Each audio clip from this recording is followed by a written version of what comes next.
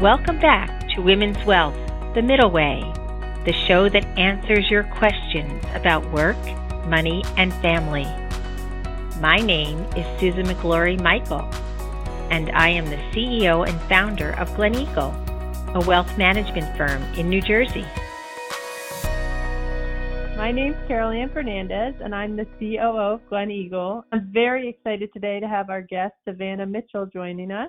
She has founded Sunday Morning Coffee Company in 2021. And when she started, she knew that gaining traction, obviously, in a male-dominated industry would be a little bit of a challenge, but she didn't realize how quickly her business would be growing. So welcome, Savannah. Thank you so much, Caroline. It is my honor and pleasure to be here. I'm looking forward for this great interview.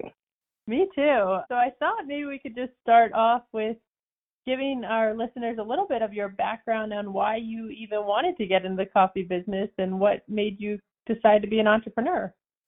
Well, it's interesting. Whenever I get this question, I have to smile because coffee actually found me.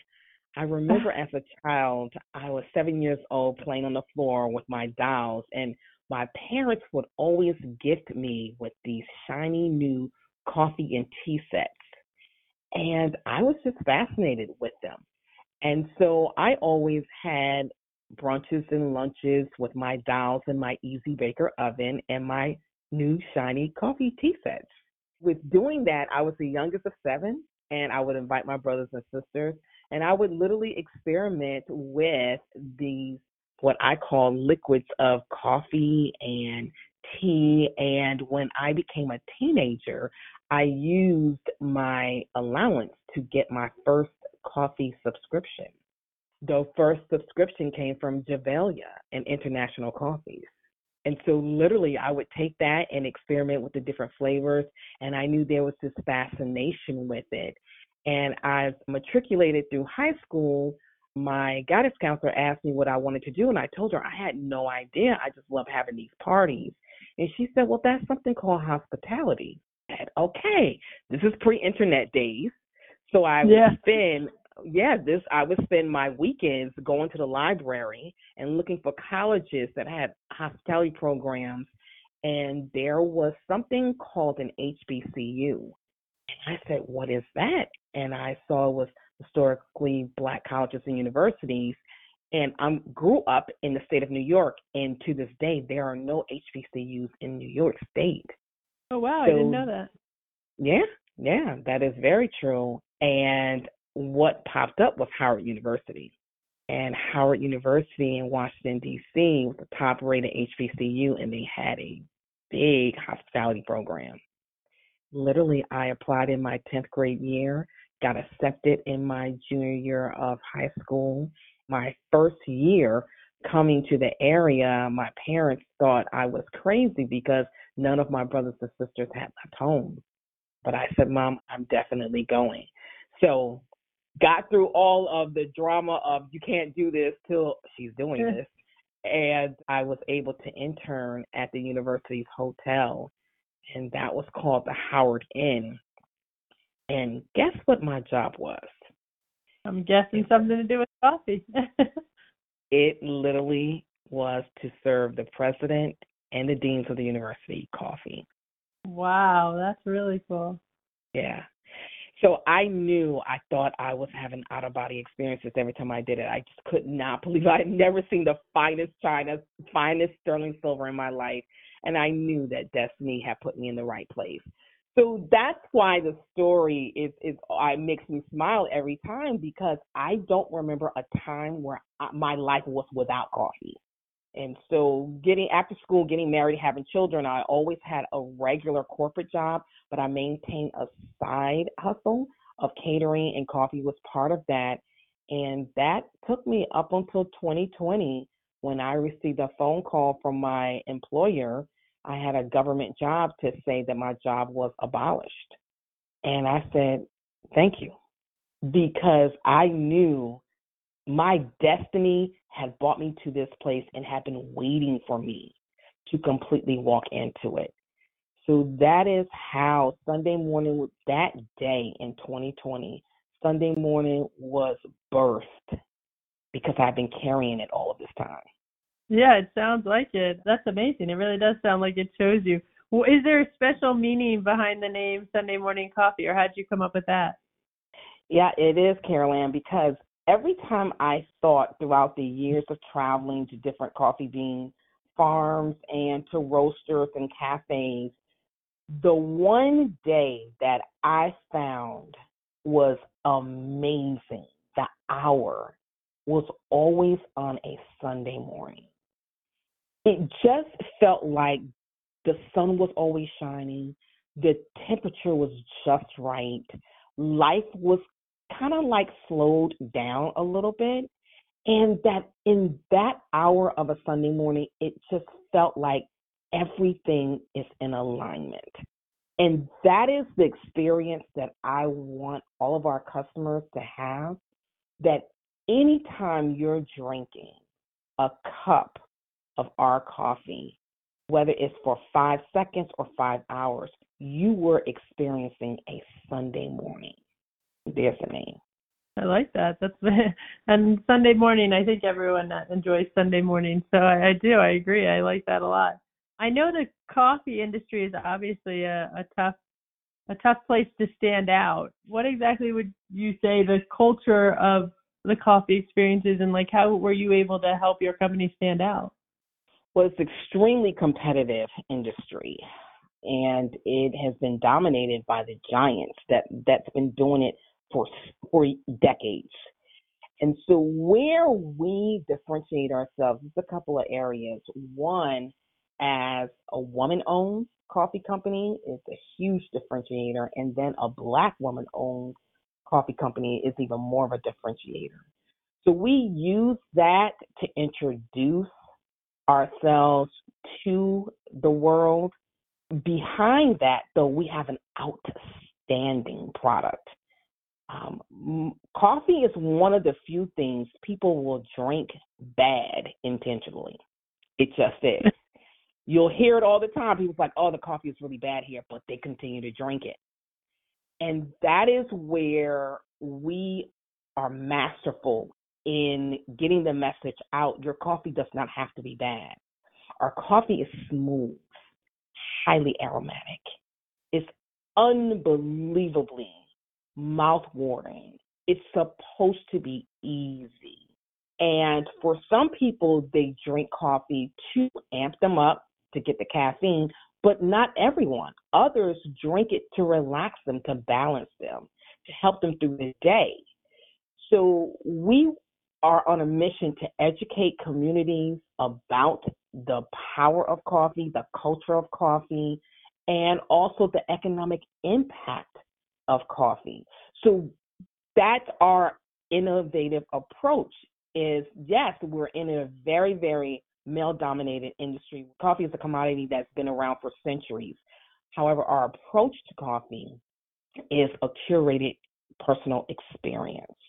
Yeah, I'm not a coffee drinker, but you're making me want to start. There it is. What you mentioned male-dominated industry a few times. What's the biggest challenge you've seen? Obviously, being a woman and a Black woman company helps you stand out, but there's many challenges as well. What would you say one of the biggest challenges that you faced, and how have you been able to overcome it as you started your company?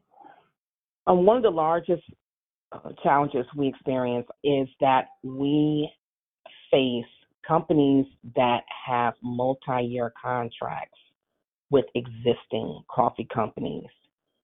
I'm talking about 10, 20, 30-year contracts.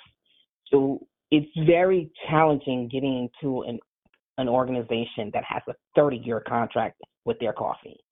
And so with that, those challenges, what we've done is we, again, use our ingenuity to find a different way to introduce our coffee, such as with hotels. If they have a 25-year contract with one of the bigger brands, we'll ask for your special events.